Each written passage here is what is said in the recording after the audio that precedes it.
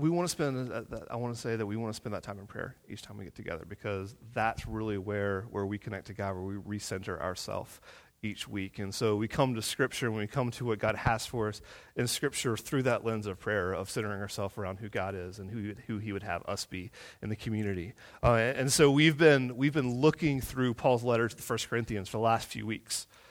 And kind of the big title, the big header of this whole series is looking at all of life through the lens of the gospel, and understanding all the nooks and crannies and the way that the gospel actually causes us to live and to view each other and to view our community. And the very first week we talked about how this comes down to viewing things through the law of love, that should be our guide and we're understanding of how we should act, how we should be with people. And so what this letter has been, Paul, he planted the church, and then he continued on his missionary journey, and he's gotten this letter from Chloe and people in Chloe's household saying, hey, here's what's going on in Corinth. And some things are good, some things aren't so good. And so Paul writes this letter to address some questions that they had and address some issues that they had, to kind of correct them and to encourage them. And he does all of it by applying the centrality of Jesus and the good news of who Jesus is and what he's done to these questions. Saying that, listen, as we have questions, as we have correction, this isn't just about, hey, this is what Paul says, this is right, this is wrong. What we need to be asking ourselves is, are we reflecting Jesus and the good news of who he is and how we're living, how we're worshiping, how we're doing life together? That's the basis of everything. And so we've gone through some of these issues, some of these questions that he's addressed, and then we get to 1 Corinthians 8, all right? And then Paul spends 3 chapters talking about meat. So that's where we are tonight, all right? We're talking about meat. But it's this question, what this question was about, it was about meat that was sacrificed to idols, which seems like a strange question because we don't have physical idols a lot of times. We'll hold up on the other part of that for a bit. That's next week. But we don't have physical idols, and we don't sacrifice meat to them. So what does it mean? Why is it such a big deal that people were asking them about this meat that was sacrificed to idols? Well, so Corinth was a very, very religious town. It was a fast-growing town in the Roman Empire, and people there were very religious, and it was covered with temples to the gods and the goddesses. Everyone believed that they helped control everything. So if you remember your Greek mythology and Roman mythology from back in school, this was the picture of Corinth. There was the temple to Artemis, or Diana in Corinth, and then there's a temple to various gods. And these gods and how they interact with these gods, it wasn't just this thing they did once a week. They thought it interacted with every bit of their lives. And so what happened is they would throw feasts to honor gods. They would sacrifice to honor the gods. And what would happen is they'd have this meat that was sacrificed during these big festivals and feasts honoring the gods. Then what was left over, they would sell usually to the grocery or the butcher that was right next to that temple. And some of those proceeds would go back to the temple, but that meat was a little bit cheaper as well. It wasn't just a regular butcher shop. It was what was left over from the festivals and the feast and temple use. And so this question, so meat sacrificed to idols was fairly plentiful. But the reason they asked this question was because it goes all the way back to the book of Acts and the Jerusalem Council. And you see, there was a question. Once the gospel started spreading to non-Jewish people, to Gentiles, there was this question do these people who didn't grow up Jewish, they're starting to follow Jesus, so if they're starting to follow Jesus, do they have to become Jewish as well? So does the 25-year-old guy who just started following Jesus, does he need to be circumcised at 25? So do they have to follow all of these rules in addition to following Jesus, or do they follow Jesus out of their own culture? And after their discussion, they decided that no, Gentile believers, non-Jewish believers, that they don't need to follow everything within the Mosaic Code, within the law, but they did say that 2 things they need to make sure to do. It's clear that they followed Jesus after hearing Peter and Paul's discussions, but they said, and this is specifically Acts 15:29, they put 2 stipulations on the Gentiles, that they refrain from sexual immorality and they don't eat food sacrificed to idols. Mainly because the culture of that time, those were markers of participating and worshiping someone other than the living God. And whether it was prostitution in the temples or giving weight to the sacrifice to idols. And so they said, okay, they don't need to become Jewish, but here, at least don't practice sexual immorality, and don't eat food sacrificed to idols. And so Paul's left, and they've had this legacy, but they start to have questions. And just to ask this question, can I eat food sacrificed to idols, you would think Paul would just write back, yes, or no. But it's a little more complicated than that. Because these are a lot of questions that are wrapped up in this question about food sacrificed to idols. And so some of those questions might be, I spent my whole life worshiping these idols, but I've recently become a follower of Jesus. So is it okay if I just keep on doing what I've always done? Or maybe, I'm a mature Christian, and I know that idols, they're not real gods, so the meat sacrificed to them is just meat, and it's no big deal, right? Or maybe, I'm a new follower of Jesus, and I'm very passionate about it, and it seems wrong to eat the meat or even associate with those people, so I should avoid them and anything to do with them at all costs, right? Or, my family and I, we don't have very much money, and the only meat I can afford is the meat that's unclean, has been sacrificed to idols. Is God okay with that? You see, the questions are complex, and so Paul doesn't give a quick yes, no. He gives something a little more complex answer. He doesn't answer it with a quick yes or a no, but he begins to answer it this way. This is 1 Corinthians 8, verse 1.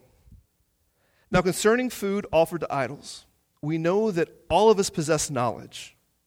This knowledge puffs up, but love builds up. If anyone imagines that he knows something, he does not yet know as he ought to know.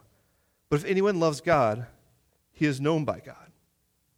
So to start out, Paul is saying, before we even get into the yes or no, we need to talk about something here. And that's kind of clear as mud right there. And I was looking at different translations and different ways people brought this out. I love the way the New Living Translation handles this. It says it this way. It says, but while knowledge makes us feel important, it is love that strengthens the church. Anyone who claims to know all the answers doesn't really know very much. But the person who loves God is the one whom God recognizes. See, what Paul does, instead of just saying yes, no, this is what it is, he reframes the question. It says the answer doesn't lie in just an objective answer. The answer doesn't just lie in me saying yes or me saying no. Is it right or is it wrong? But the answer lies in the relational response. Not what's logically accurate, but what's the loving response here? What's the humble response here? And we see here in this response, the beginning of this response, something that Paul does throughout his letters, especially in 1 Corinthians. Because Paul, when he writes to them, when he answers these questions, what he does, he has one eye on the building up of the church, and he has one eye on the people outside of the church and how they might be brought in. And so when he answers, his answer is going to be, his answer is that, we have to think about how this impacts the body that exists. Is this strengthening people? Is this building people up? But we also have to have an eye toward people that aren't part of the church, that aren't following Jesus now. How does this impact them? How does this tell the story of Jesus to them? How does this invite them into the family? And so he keeps that one eye on each of those as he talks about and answers the question. And so here's kind of the main point of the beginning of his response. All right, and if you're taking notes, write this down. It's that we have a responsibility as followers of Jesus to use discernment, respect, love, and a posture of humility in all that we do. As you're writing that down, I'll say it again. We have a responsibility as followers of Jesus to use discernment, respect, love, and a posture of humility in all that we do. That's the umbrella that Paul uses for this whole answer. So he says, listen, yes, this is about meat, sacrifice to idols, but I want us to go back and take a step back and say what's important is we understand our own humility, our own understanding. Knowledge isn't about how wonderful we are, but we approach it with humility and discernment and love for the building up of the church, not the puffing up of ourselves. And so then he goes on, verse 4. It says, therefore, as to the eating of food offered to idols, we know that an idol has no real existence, and there is no God but one. For although they there may be so-called gods in heaven or on earth, as indeed there are many gods and many lords, yet for us there is one God, the Father, from whom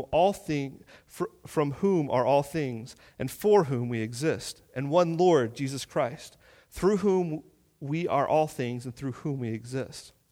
However, not all possess this knowledge, but some, through former association with idols, eat food as really offered to an idol, and their conscience, being weak, is defiled. The food will not commend us to God. We will no worse off if we do not eat, and no better off if we do. But take care that this right of yours does not somehow become a stumbling block to the weak.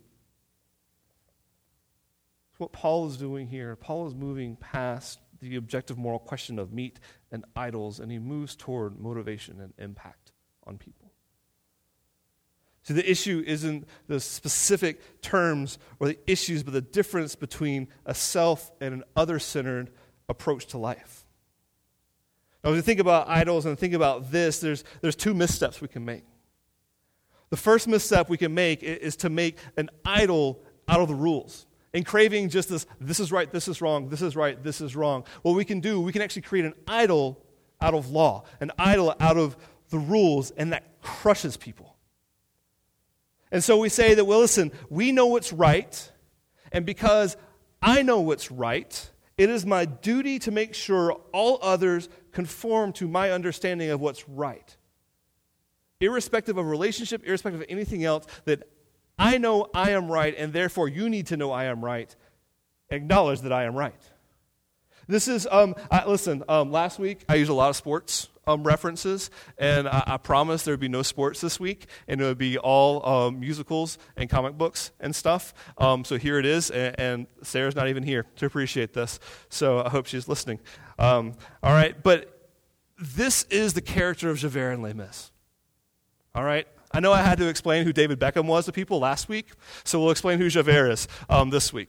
All right, Javert, he's this police inspector, and he is one who says the law, it will not be mocked, it never goes away. It is the pinnacle of right and wrong. There is no mercy, there is no fluctuation. You broke the law, this is the sentence, you do it, and that's it. And so what happens is Jean Valjean, who's the main character, he was in prison for stealing bread to feed a starving nephew. Doesn't matter, it was the law. He did the price. And so what happens is Valjean breaks his parole, and Javert spends his life trying to track him down. And he finds him one day after Valjean's risen to be mayor of a city, and he says, "Oh no, you're this criminal, I'm going to take you back to jail." But Valjean at that moment, he's trying to care for a woman who's sick and her child, but it doesn't matter to Javert. All that matters is the law. You broke the law. You have to serve the time. That's all that matters. It does not matter the other consequences. It doesn't matter who might be depending on you. It doesn't matter what might happen to other people. This is what's right. You do what's right. Since you've done what's wrong, you pay the price. And that is his entire outlook on life. That he worships the law. He misses people and he misses opportunities for mercy because all that matters is the law. So much to the fact that during the student rebellion in the play, in the book, that he's captured and he's given to Valjean, this guy he's hunted, this guy who he's made his life miserable. He's had to run his whole life from him. And Valjean, instead of exacting revenge and killing him in that moment, he shows mercy and lets Javert free. And so Javert is sitting there in the debt of a thief, in the debt of a criminal. He owes his life to someone he spent his life trying to imprison. And he can't handle it. Because the law is the law, and nothing can break that. So he ends up killing himself because he can't live in a world in which he was shown mercy by a criminal.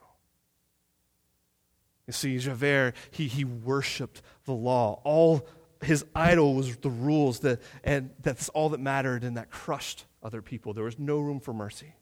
There was no room for grace. It was just the law. And so what happens when we make an idol of the law, we begin to divide the entire world into the rule followers and the rule breakers. We begin to divide the entire world into the good guys and the bad guys. And we all define ourselves as the good guys because we have the right rules. Our understanding of the rules is perfect we have the right thoughts about God, and to the point that someone agrees with us or follows our understanding of the rules, then they're good. So Paul speaks of this knowledge of a knowledge that it puffs up. It makes us feel big, but it doesn't build. And so he has a caution to humility to see and to love the person. He says what builds the church is love. Now, there's a misstep on the flip side of that as well. Because we can make an idol of the law, but we can make an idol of freedom. And just as making an idol of the law can crush others, making an idol of our freedom can crush others as well. Because what we say is, listen, I can do what I want. It doesn't matter. I have complete freedom. It doesn't matter what I do. I can do whatever I want regardless of its impact on other people. That, listen, I have my rights. I know what my rights are, and I want my rights regardless of what it does to other people. And I want them regardless of what it does to others. Listen, this is the situation that Paul is talking about here. He's saying, yeah, listen, meat, it's nothing. You're free to eat meat. It's fine. But don't make an idol of your freedom to do whatever you want and crush other people in the process. Because what happens is love, if we apply the law of love to this, the law of love that builds, that love may call us to surrender our personal rights in the interest of someone else, in the interest of a communal need. And Paul goes on in the next chapter of what he's been doing in Corinth. He says, listen, as an apostle, as someone who what the church is at that point, who kind of worked for the church, who spreads the gospel, listen, I have a right that you guys help support me. Look, in the temple, the priests, people bring food, they get supported. And that's my right as an apostle. But listen, I don't exercise that. I worked so that nobody could say I was doing this just for money. If we read a little bit about some of the divisions and factions within Corinth, it seems some people came in and they had great rhetorical skill, and they were using that to get rich off the church because they used the language. And he says, listen, this isn't about me getting things for myself. Although, if I wanted to, I'd demand that y'all pay and help me live for this. But that's not why I'm here. While that's my right, I'm going to lay that aside so that people might actually hear the message I'm bringing. That people might actually not stumble because they say, I'm sending it from me. So they might hear the story of a God who laid aside rights for us to be reconciled to God. So Paul talks about this, and listen, Paul, he's not prepared to sacrifice personal freedom for just a petty reason, but he's more than willing to freely give up those rights for the good of others. He's more than willing to give up those rights so that people might actually be invited into this family and understand this good news of who Jesus is. So I want us to look at his attitude. Halfway through chapter 9, verse 19. It says, "For though I am free from all, I have made myself a servant to all, that I might win more of them. To the Jews I became as a Jew in order to win Jews. To those under the law I became as one under the law, though not being myself under the law, that I might win those under the law. To those outside the law I became as one outside the law, well, not being outside the law of God, but under the law of Christ, that I might win those outside the law. To the weak I became weak, that I might win the weak. I have become all things to all people, that by all means I might save some. I do it all for the sake of the gospel, that I may share with them in its blessings." Another translation says that I may be their partner in the gospel's benefits. He's saying, listen, who I am, this whole endeavor, it's not about me. It's not about protecting my own privilege. It's about actually going to people and hearing people, understanding people, being the guest in their sphere, whether it's the Jewish culture, whether it was the Gentile culture, whether it was the culture of people to be a guest there, to go to them. To say, here, I'm in this space, I'm submitting and I am your servant here, so that you might understand this good news of what Jesus is doing and has done for you. It goes on to say, the next chapter, verse 23, "All things are lawful, but not all things are helpful. All things are lawful, but not all things build up. So let no one seek his own good, but the good of his neighbor. Jump down to verse 31. So whether you eat or drink or whatever you do, do all to the glory of God. Give no offense to Jews or to Greeks or to the church of God, just as I try to please everyone in everything I do, not seeking my own advantage, but that of many, that they may be saved. So here's what he's not saying, because you can read this last little bit and say, dude, people-pleasing is the way to go. As long as I just make people happy, then I'm doing my job, because people like me, and that's what's important. Listen, that's not what Paul's saying. And if you read through the life of Paul, that's not what happened. All right? Paul made a lot of friends. He made a lot of not friends as well. But he's saying, listen, what I'm doing, this isn't about me and my own personal gain. He says, listen, when I'm talking about the gospel, when I'm living amongst people, yes, I'm free. But I'm going to limit that for myself, for the benefit of people around me, for the glory of God. And so, through all of this discussion of meat and idols, he says, listen, whether you eat or drink, you do it to the glory of God. There are times when you get invited over to someone's house and they put meat in front of you, you don't even know if it's a sacrifice to idols or not. In that situation, you can start to question and interrogate him to see where this meat came from to make sure that you observe this rule, or you can love your neighbor and accept the hospitality that they give so that you might speak to them. You know, it all comes down to, are you loving the person? And are you sharing the incredible good news with them as you speak to them? Are you eating, are you drinking in a way that glorifies God? Or are you doing it in a way that glorifies yourself? Because listen, if you go to someone's house, you're like, I can't eat that. I'm vegan. All right? Is that about you or is that about them? Now, if you say we're getting together and like, hey, I have an allergy to fish, so can we have something else? That's fine beforehand. But if you just show up, you're like, oh no, you're having wine with dinner. I'm going to take my kids home because they can't be around that. That's not about love for someone else. That's about you. That's about your own self-righteousness. That's about going back and making an idol of laws. The flip side, though, when you're saying, hey, whatever I want to do, I can do, because it doesn't matter. I'm free in Jesus. I can do whatever I want, but you don't care about what's going on with someone else. That's not love. That's just love of self. And so if your favorite thing to do is going out to the bar on a Friday night where it's gorgeous and sitting on the patio, that's great. You're free to do that. But when your friend who's in recovery wants to hang out with you, and that's the only way you'll hang out with them is if they come join you at the bar on the patio on Friday, that's not loving. That's about you. That's saying, no, you can only exist in the framework of what I want to do. And so there's the goal of all of this. It says, listen, it's not that I please everyone. I'm not a people pleaser, but it's about not seeking your own advantages, not seeking your own privileges, not asserting your own freedom, but it's being others-focused rather than self-focused.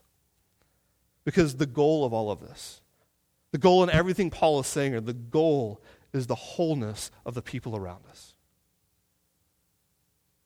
The goal of all of this is the wholeness of the people around us. Am I willing to sacrifice some freedom, some comfort, so that others might be whole, so that others might be restored? So individually, am I willing to sacrifice time? Am I going to be willing to possibly be offended so that I can listen to someone and connect them to who Jesus is? You know, communally, am I willing to give up some of my privilege to display compassion and to display the kingdom of God? Paul wraps this up by saying, 1 Corinthians 11, just that first verse, simply, he says, be imitators of me as I am of Christ. Listen, that's what it boils down to. Paul says, look, and this is what I've done while I've been with you, but ultimately, we're imitating Jesus. We're displaying Jesus in what we're doing. And so it means imitators of me as I am of Christ. So what happens is so that we sacrifice so that others might have a restored relationship to God and a restored relationship to other people. That's our goal. That we live with the impact we have on others in mind. And so when we see people who are broken, and whether that's an individual brokenness just based on sin in their life, whether that's on circumstances, are we going to give up our privilege to reach out to them so they might be whole? To display the grace and mercy that God's been given us so that they might know who God is. When we see people that are wrapped up in systems which can certainly push them down, are we going to be ones that stand up and say, hey, I'm going to speak on their behalf? I'm going to speak for them, regardless of what that might mean personally for me. Am I going to risk my privilege? Am I going to risk my status so that people that don't have it might know love, might know wholeness? You see, this whole idea of imitating Jesus is one that says that we set aside freedom, we set aside rights, we set aside privilege to live for others, to sacrifice ourselves for others. Listen, this is what one of the beautiful pictures of communion is. And we celebrate it every week because we want to remember, we want to commemorate the fact that we have life because of Jesus' death. That the reason we have hope is because God stepped out of privilege, died for us, rose again so we'd have new life, to create a new humanity that begins to fix all of this, to begin to repair what's in us and connect us to God. We need to repair what's happening in creation. So we remember that is where life comes from, but we also remember that that's what we're called to as well. Because as Paul says in Corinthians, listen, we break one loaf, we're unified in this. That we're called to be the body of Christ.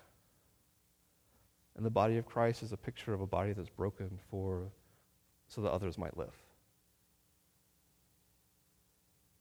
So this week, how do we set aside privilege? How do we set aside selfishness? How do we set aside pride? How do we set aside knowledge that puffs up to live the law of love? To invite those people within our spheres into this family of God that they might know wholeness. To stand up for those that are being crushed rather than being crushed by us. Let's pray.